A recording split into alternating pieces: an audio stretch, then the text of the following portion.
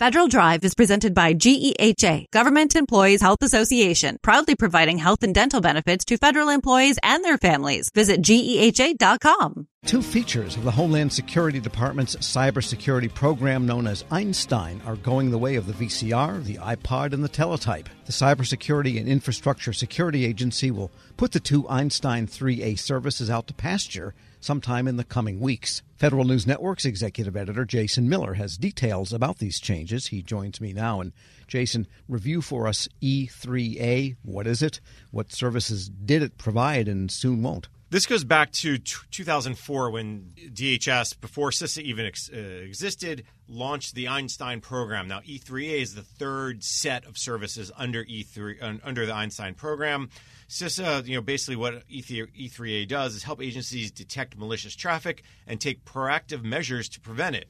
It uses tools really developed by the Defense Department, by the intelligence community. It uses classified indicators of compromise, all this data that they can bring into it, and they go, okay, we understand what's happening on our network and where the threats are coming from.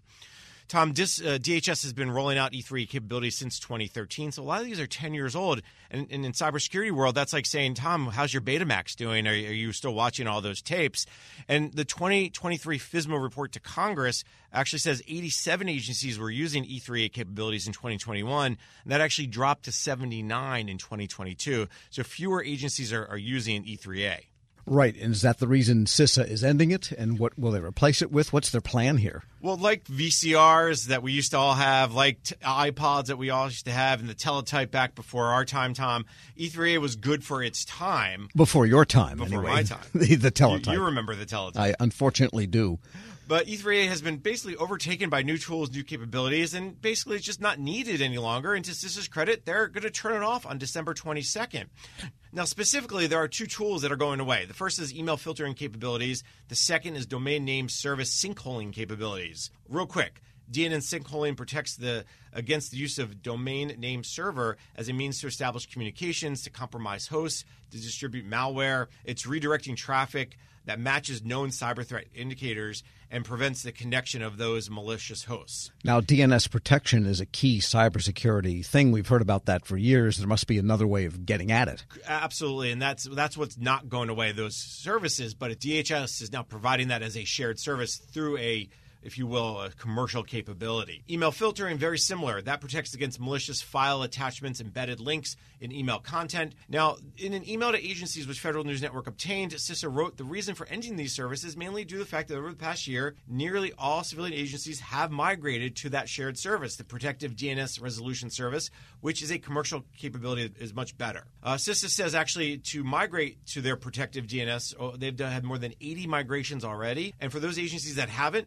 it's a very easy way to execute, 60 to 90 minutes. For email filtering, a lot of those services are now provided through Office 365, through commercial cloud providers. And agencies who are still running on-premise email services, not everyone has migrated their email to the cloud. They do offer, CISA offers a few things to think about. Ensure your capabilities are configured properly. Enable the log collection.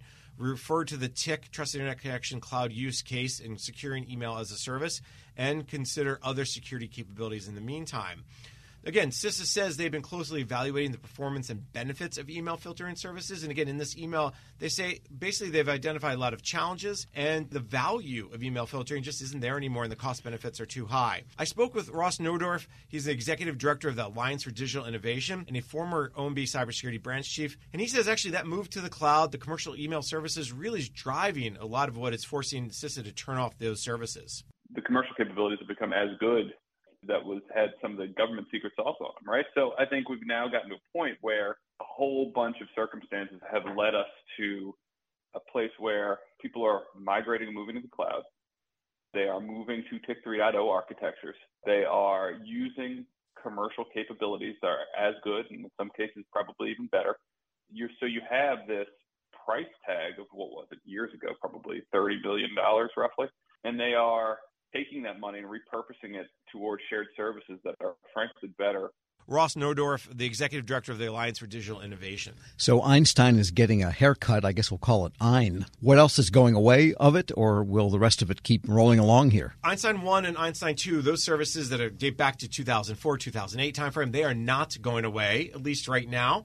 Einstein 1, which monitors flow of network traffic transiting from both to and from civilian agencies. They really do analyze network flows and gives CISA information about potential malicious activity. That stays in place.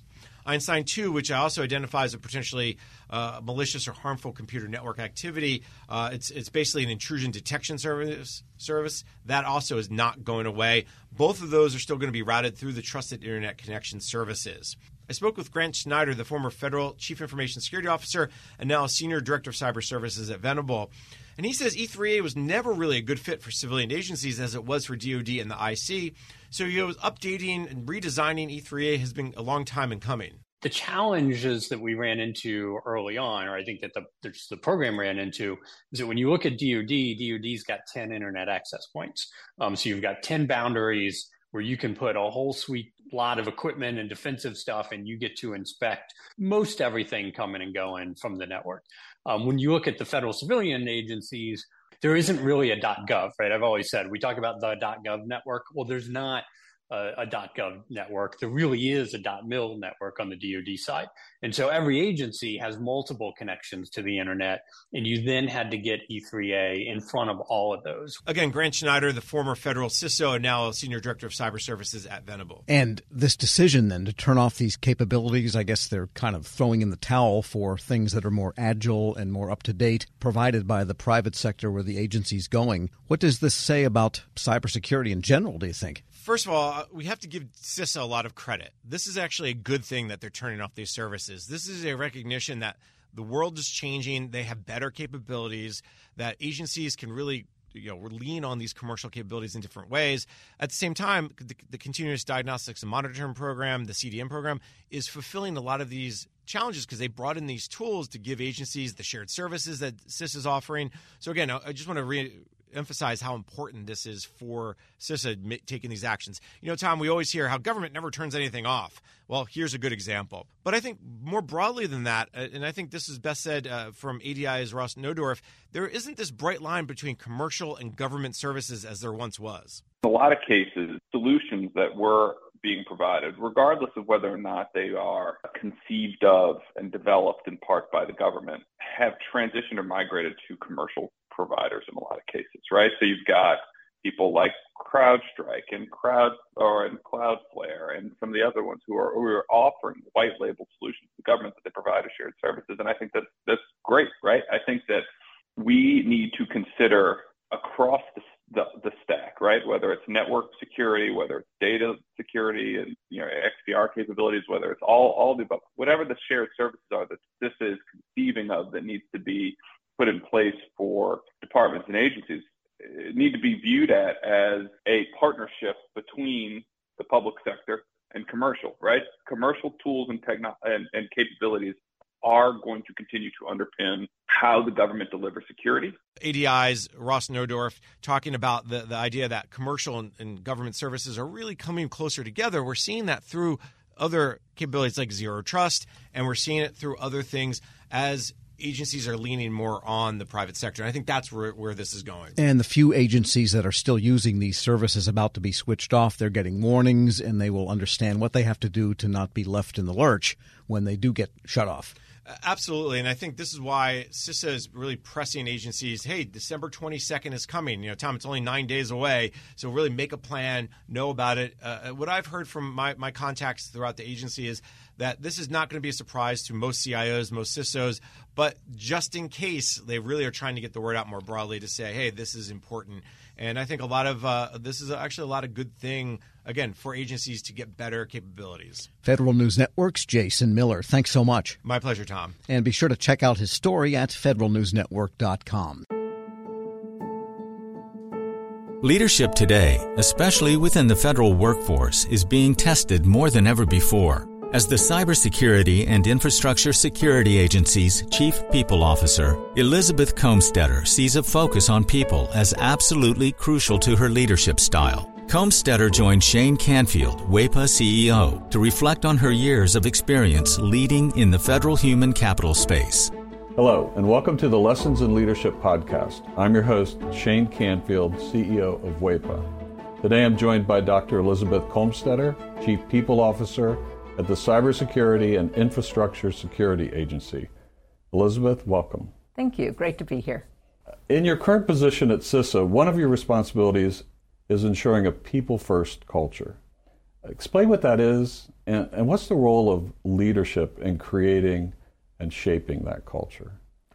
Yes, at CISA, really paramount to our culture is a people-first driven aspect, so that we are really looking at how do we accomplish our mission through our people. And in order to do that, we really value our people. We want them to feel empowered and supported and respected, and also that their managers care about them. So well-being is important. Psychological safety in the workplace is important, so that all voices and ideas are heard. So I like to call it our North Star. Having a people-first culture really starts with the people in order to get our incredibly difficult mission accomplished. In terms of leadership, which is a great question, I think we all know that culture is really driven by leadership and the behaviors that we allow and we reinforce in our leaders. So we really work at making sure that our leaders are bringing out the best in their people every day. So again, that they feel they can bring their voice, especially an opinion that might not go along with the majority of a group, so that we get that diverse perspective, we get those different ideas and experiences. And that's really where we find that it's important that leaders are purposefully bringing out their talent on their teams to enable our mission. Yeah, excellent. We're going through a culture project at our work now. Oh, great. Yeah, it's been 6 months in the making, and it's going really well, but it is work. Yes. And it requires from the top down. So I'm also involved in that. I hear you. Great. Throughout your career, you piloted many different talent management programs, including at NASA, the CIA, the FBI, just to name a few, and you have an amazing career. What have you learned, or how have you might have changed along the way in creating and leading those programs? Yes, and I am so honored to have had a career in public service across multiple federal agencies, always in the realm of human resources and workforce performance. And I think because I study organizations and people in them, I've come to realize, particularly in the federal government, that many of our programs are really grounded in the industrial era thinking, that this is organizationally structured in a hierarchy with boxes and lines on charts, with the center being around jobs and what do we need to get this job done in terms of skills and training. And what I found is that we're really not in the industrial era anymore, where we would promote the smartest people who knew that work, and they would then tell the people on their team how to do things and oversee that work. We're now in a digital era and the information era, where work gets done collaboratively across geographic boundaries and certainly across org charts. So we like to call it networks or hierarchies, and we really need to, again, unleash people so they can find those other people who are working on similar problems or have the right ideas. And so I really like to think of our work now in the talent programs being human-centered. It's more about the user and the experience than about the rules and regulations.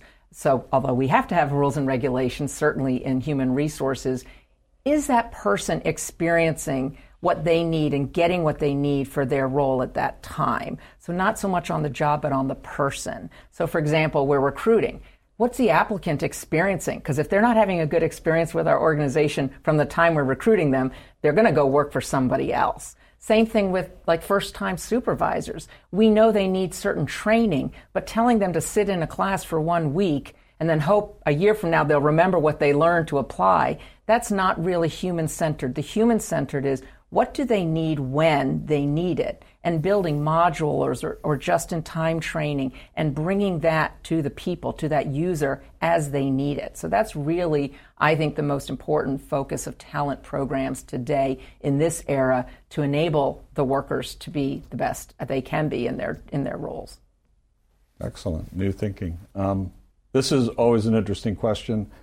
Has there been a time when, as a leader, that you've made a mistake? And what is that? And I think most important, what did you take away from that? What did you learn from that?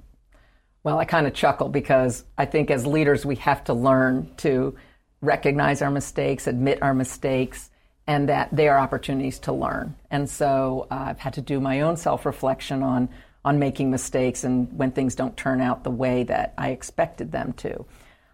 Makes me think of a time when I was at the Transportation Security Administration and I was a supervisor, and I was really embroiled with my program. I was the technical leader of it. I understood it. I'd run it for years, and I was making a briefing for a decision that had to be made about this program that was very near and dear to me. And I presented the briefing to one of the very senior people in the agency, and I think there are about 20 people in the room.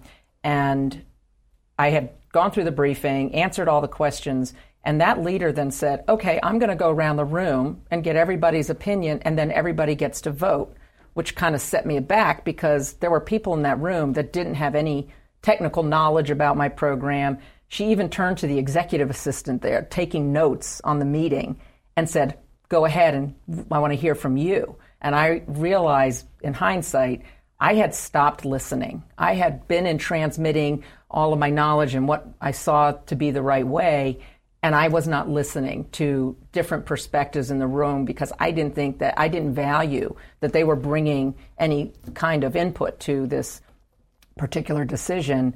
And it didn't go as I had hoped, and I left very disappointed and was busy blaming the senior leader and how that meeting was conducted, that she let all these people have opinions when they didn't know, in my mind, didn't know what they were talking about.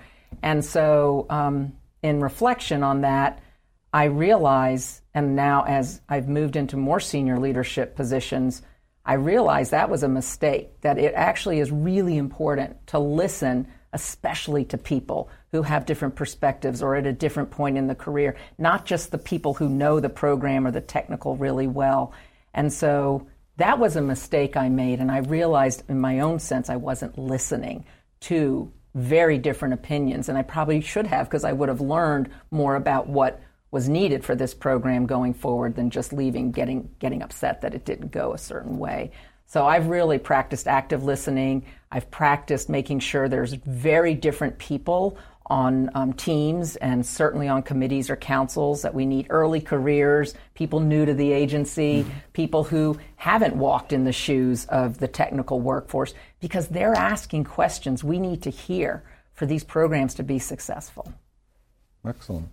Your career in talent management means your work is very closely tied to people. And even your title, Chief People Officer, what does that mean to you to be a leader in the federal system with that focus? Isn't that a great title? I just love the title Chief People Officer, and I think it's my dream job, really, to be focused on people and culture and the workforce strategy for the whole agency. And I'm just so excited to be at CISA at this point in time. We're only 4 years young as an agency, so we're really still creating who we're going to become as an agency and what is our culture and what kind of people and talent do we need to be sure we have to be successful. So it's very exciting for me to be in this role with a intentional focus on culture, because it's one of those things, if you leave it to chance and you kind of hope it goes the way you want it to, it probably won't. So by building programs, including leadership development programs, including any kind of training and learning and career growth and engagement programs and listening programs, that's what's really key for, I think, for our agency, and particularly me in this role. I think in the federal government, we got used to doing annual survey, the Federal Employee Viewpoint Survey that OPM, Office of Personnel Management, runs every year. So we would do a survey and we'd read it and we'd say, oh, this is the opinion of our people. And then we would do action plans, and then we'd roll out certain activities that we would hope would increase engagement. In this era, you can't do once a year and understand what your employees' experiences are, what they need, what's working well, and what needs to improve. We need active, ongoing listening programs. So one of the things we're doing at CISA is having more pulse surveys, having more focus groups and what we call sensing sessions, expecting our leaders to have office hours where anybody can come and just talk about what's going well, what do they need, how are things going, because we feel like it is an ongoing need to hear from our people. And I think in this role, And over the years of serving, I've also realized there's never a one-size-fits-all. You know, we think certain people need certain things at certain times in their career. There's no one-size-fits-all. Neither can we also customize everything to every individual. So there's got to be a sweet spot in building really great talent programs, but also, like I said, thinking about, can we do this in modules? Can we make it a menu? Can we do it just in time as people need it so they can practice the new skill or knowledge in their role? So I think we have such great opportunity, again, with the technology that enables us to really focus on how we connect people with their work and their team to get things done in very new ways.